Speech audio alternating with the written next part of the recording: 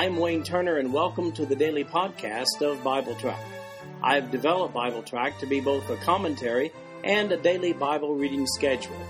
These podcasts cover the text and commentary, which may be found at www.bibletrack.org. So, for those who have a busy schedule but do have time to listen to the Bible being read, this podcast is for you. At the end of 1 year, you will have gone completely through the Bible. Today we'll be reading Psalms 33, 77, and 78. This is the New King James Version of the podcast. The King James Version is also available. The first psalm that we're going to read today is by Asaph. As a matter of fact, all three of the psalms in today's reading are from Asaph. So let me say a little word about Asaph. According to the Easton's Bible Dictionary, he was a Levite, one of the leaders of David's choir, according to 1 Chronicles 6:39. Psalm 50 and then Psalms 73 to 83 are attributed to him. He's mentioned along with David as skilled in music and as a seer in 2 Chronicles chapter 29, verse 30. The sons of Asaph mentioned in 1 Chronicles 25:1 and 2 Chronicles chapter 20, verse 14, and also Ezra chapter 2, verse 41, were his descendants, or more probably, they were a class of poets or singers who recognized him as their master. So the subtitle to Psalm 73 says, A Psalm of Asaph, verse 1. Truly God is good to Israel, to such as are pure in heart. But as for me, my feet had almost stumbled, my steps had nearly slipped, for I was envious of the boastful when I saw the prosperity of the wicked. For there are no pangs in their death, but their strength is firm. They are not in trouble as other men, nor are they plagued like other men. Therefore pride serves as their necklace, violence covers them like a garment. Their eyes bulge with abundance, they have more than heart could wish. They scoff and speak wickedly concerning oppression, they speak loftily. They set their mouth against the heavens, and their tongue walks through the earth. Therefore his people return here, and waters of a full cup are drained by them. And they say, How does God know? And is there knowledge in the Most High? Behold, these are the ungodly, who are always at ease. They increase in riches. Surely I have cleansed my heart in vain, and washed my hands in innocence. For all day long I have been plagued and chastened every morning. If I had said, I will speak thus, behold, I would have been untrue to the generation of your children. When I thought how to understand this, it was too painful for me. Until I went into the sanctuary of God, then I understood their end. Surely you set them in slippery places, you cast them down to destruction. Oh, how they are brought to desolation, as in a moment. They are utterly consumed with terrors, as a dream when one awakes. So, Lord, when you awake, you shall despise their image. Thus my heart was grieved, and I was vexed in my mind. I was so foolish and ignorant, I was like a beast before you. Nevertheless, I am continually with you. You hold me by my right hand. You will guide me with your counsel, and afterward receive me to glory. Whom have I in heaven but you? And there is none upon earth that I desire besides you. My flesh and my heart fail, but God is the strength of my heart and my portion forever. For indeed, those who are far from you shall perish. You have destroyed all those who desert you for harlotry. But it is good for me to draw near to God. I have put my trust in the Lord God, that I may declare all your works. Asaph is the author of this psalm according to the subtitle. He was David's music man, choir director, and part-time prophet. Obviously a well-rounded guy. In this passage, Asaph begins by commenting about the envy he felt toward the prosperity of those who do not serve God. Notice verse 3, he says, For I was envious of the boastful when I saw the prosperity of the wicked. In other words, he's saying life ain't fair. We see a transition in his thinking in verses 16 and 17 when he says, When I thought how to understand this, it was too painful for me until I went into the sanctuary of God. Then I understood their end. It's almost as though we can see the wheels turning in Asaph's head on this issue as we read further. His conclusion is clear in verse 27 when he says, For indeed those who are far from you shall perish. You have destroyed all those who desert you for harlotry. Well, there it is. Wickedness coupled with prosperity now, but destruction for eternity. Ultimately, life really is fair after all. Psalm 77 deals with the issue of seeking God. The subtitle to this one says, To the chief musician, to Jeduthun, a psalm of Asaph, verse 1. I cried out to God with my voice, to God with my voice, and he gave ear to me. In the day of my trouble I sought the Lord. My hand was stretched out in the night without ceasing. My soul refused to be comforted. I remembered God and was troubled. I complained, and my spirit was overwhelmed. Selah. You hold my eyelids open. I am so troubled that I cannot speak. I have considered the days of old, the years of ancient times. I call to remembrance my song of the night. I meditate within my heart, and my spirit makes diligent search. Will the Lord cast off forever, and will he be favorable no more? Has his mercy ceased forever? Has his promise failed forevermore? Has God forgotten to be gracious? Has he in anger shut up his tender mercies? Selah. And I said, This is my anguish, but I will remember the years of the right hand of the Most High. I will remember the works of the Lord. Surely I will remember your wonders of old. I will also meditate on all your work and talk of your deeds. Your way, O God, is in the sanctuary. Who is so great a God as our God? You are the God who does wonders. You have declared your strength among the peoples. You have with your arm redeemed your people, the sons of Jacob and Joseph. Selah. The waters saw you, O Lord. The waters saw you. They were afraid. The depths also trembled. The clouds poured out water. The skies sent out a sound. Your arrows also flashed about. The voice of your thunder was in the whirlwind. The lightnings lit up the world. The earth trembled and shook. Your way was in the sea, your path in the great waters, and your footsteps were not known. You led your people like a flock by the hand of Moses and Aaron. In this psalm, Asaph talks about calling upon the Lord and reminds him of what he's done for his people in the past. In the first 9 verses, Asaph contemplates the rejection he feels he's experiencing at the moment. In verse 10, he determines to reflect on the demonstrations of God in his past. This is a good example for believers today. When times are tough, just reflect back on how God has provided for you in the past.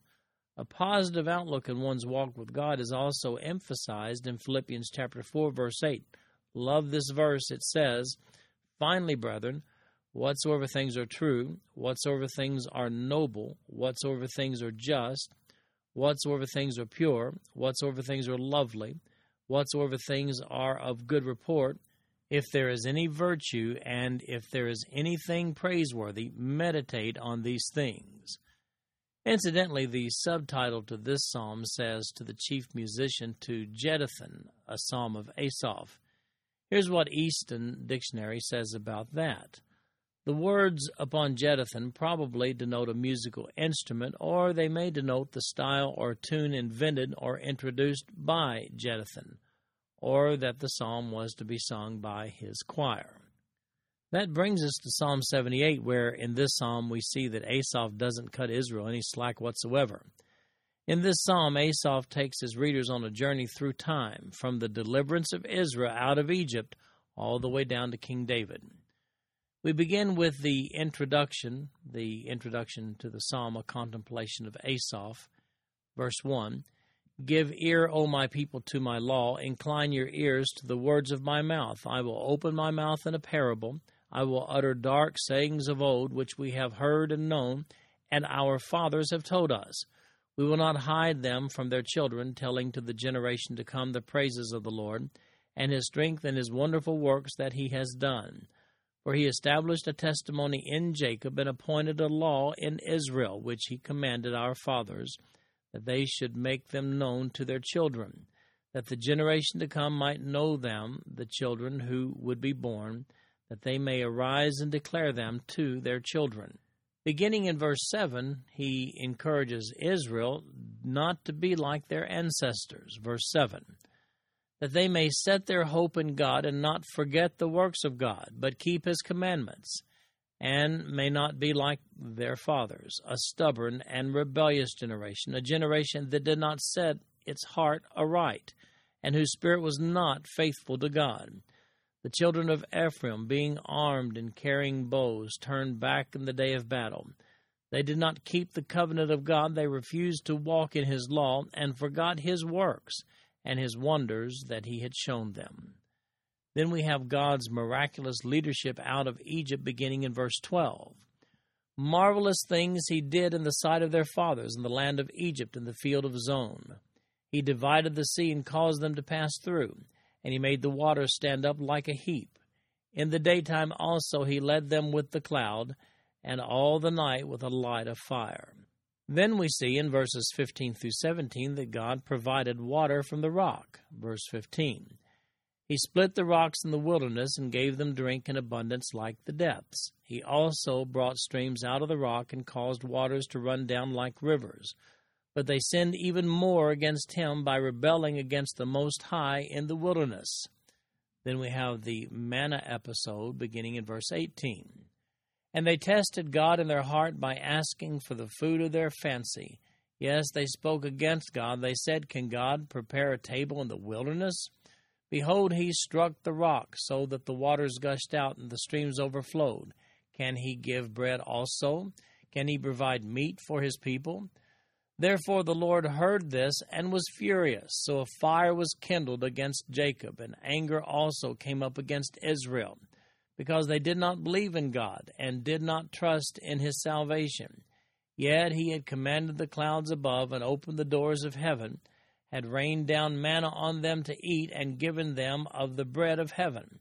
Men ate angels' food. He sent them food to the full.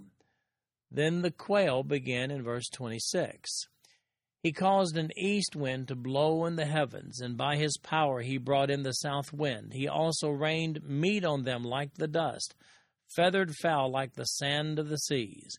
And he let them fall in the midst of their camp, all around their dwellings.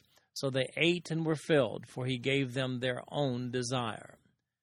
Then we see that God judged Israel in the wilderness, beginning in verse 30. They were not deprived of their craving, but while their food was still in their mouths, the wrath of God came against them, and slew the stoutest of them, and struck down the choice men of Israel. In spite of this, they still sinned, and did not believe in his wondrous works. Therefore their days he consumed in futility, and their years in fear. When he slew them, then they sought him, and they returned and sought earnestly for God. Then they remembered that God was their rock, and the Most High God their Redeemer. Nevertheless they flattered him with their mouth, and they lied to him with their tongue. For their heart was not steadfast with him, nor were they faithful in his covenant. But he, being full of compassion, forgave their iniquity, and did not destroy them. Yes, many a time he turned his anger away, and did not stir up all his wrath. For he remembered that they were but flesh, a breath that passes away and does not come again. How often they provoked him in the wilderness, and grieved him in the desert. Yes, again and again they tempted God, and limited the Holy One of Israel. But we see beginning in verse 42 that Israel did not recall God's deliverance from the Egyptians. Verse 42. They did not remember his power the day when he redeemed them from the enemy, when he worked his signs in Egypt and his wonders in the field of Zon, turned their rivers into blood and their streams that they could not drink. He sent swarms of flies among them which devoured them, and frogs which destroyed them. He also gave their crops to the caterpillar and their labor to the locust. He destroyed their vines with hail and their sycamore trees with frost. He also gave up their cattle to the hail and their flocks to fiery lightning. He cast on them the fierceness of his anger, wrath, indignation, and trouble, by sending angels of destruction among them. He made a path for his anger. He did not spare their soul from death, but gave their life over to the plague, and destroyed all the firstborn in Egypt, the firstborn of their strength in the tents of Ham. Beginning in verse 52, we see that once delivered from Egypt into Canaan, Israel then provoked God. Verse 52. But he made his own people go forth like sheep, and guided them in the wilderness like a flock. And he led them on safely, so that they did not fear. But the sea overwhelmed their enemies, and he brought them to his lofty border, this mountain which his right hand had acquired. He also drove out the nations before them, allotted them an inheritance by survey, and made the tribes of Israel dwell in their tents. Yet they tested and provoked the Most High God, and did not keep his testimonies, but turned back and acted unfaithfully like their fathers. They were turned aside like a deceitful bow, for they provoked him to anger with their high places, and moved him to jealousy with their carved images. Beginning now with verse 59, we see that once in Canaan God judged Israel's sin. When God heard this, he was furious and greatly abhorred Israel, so that he forsook the tabernacle of Shiloh, the tent he had placed among them, and delivered his strength into captivity, and his glory into the enemy's hand. He also gave his people over to the sword, and was furious with his inheritance. The fire consumed their young men, and their maidens were not given in marriage. Their priests fell by the sword, and their widows made no lamentation. Then, beginning in verse 65, we see that God delivered Israel from their enemies by King David.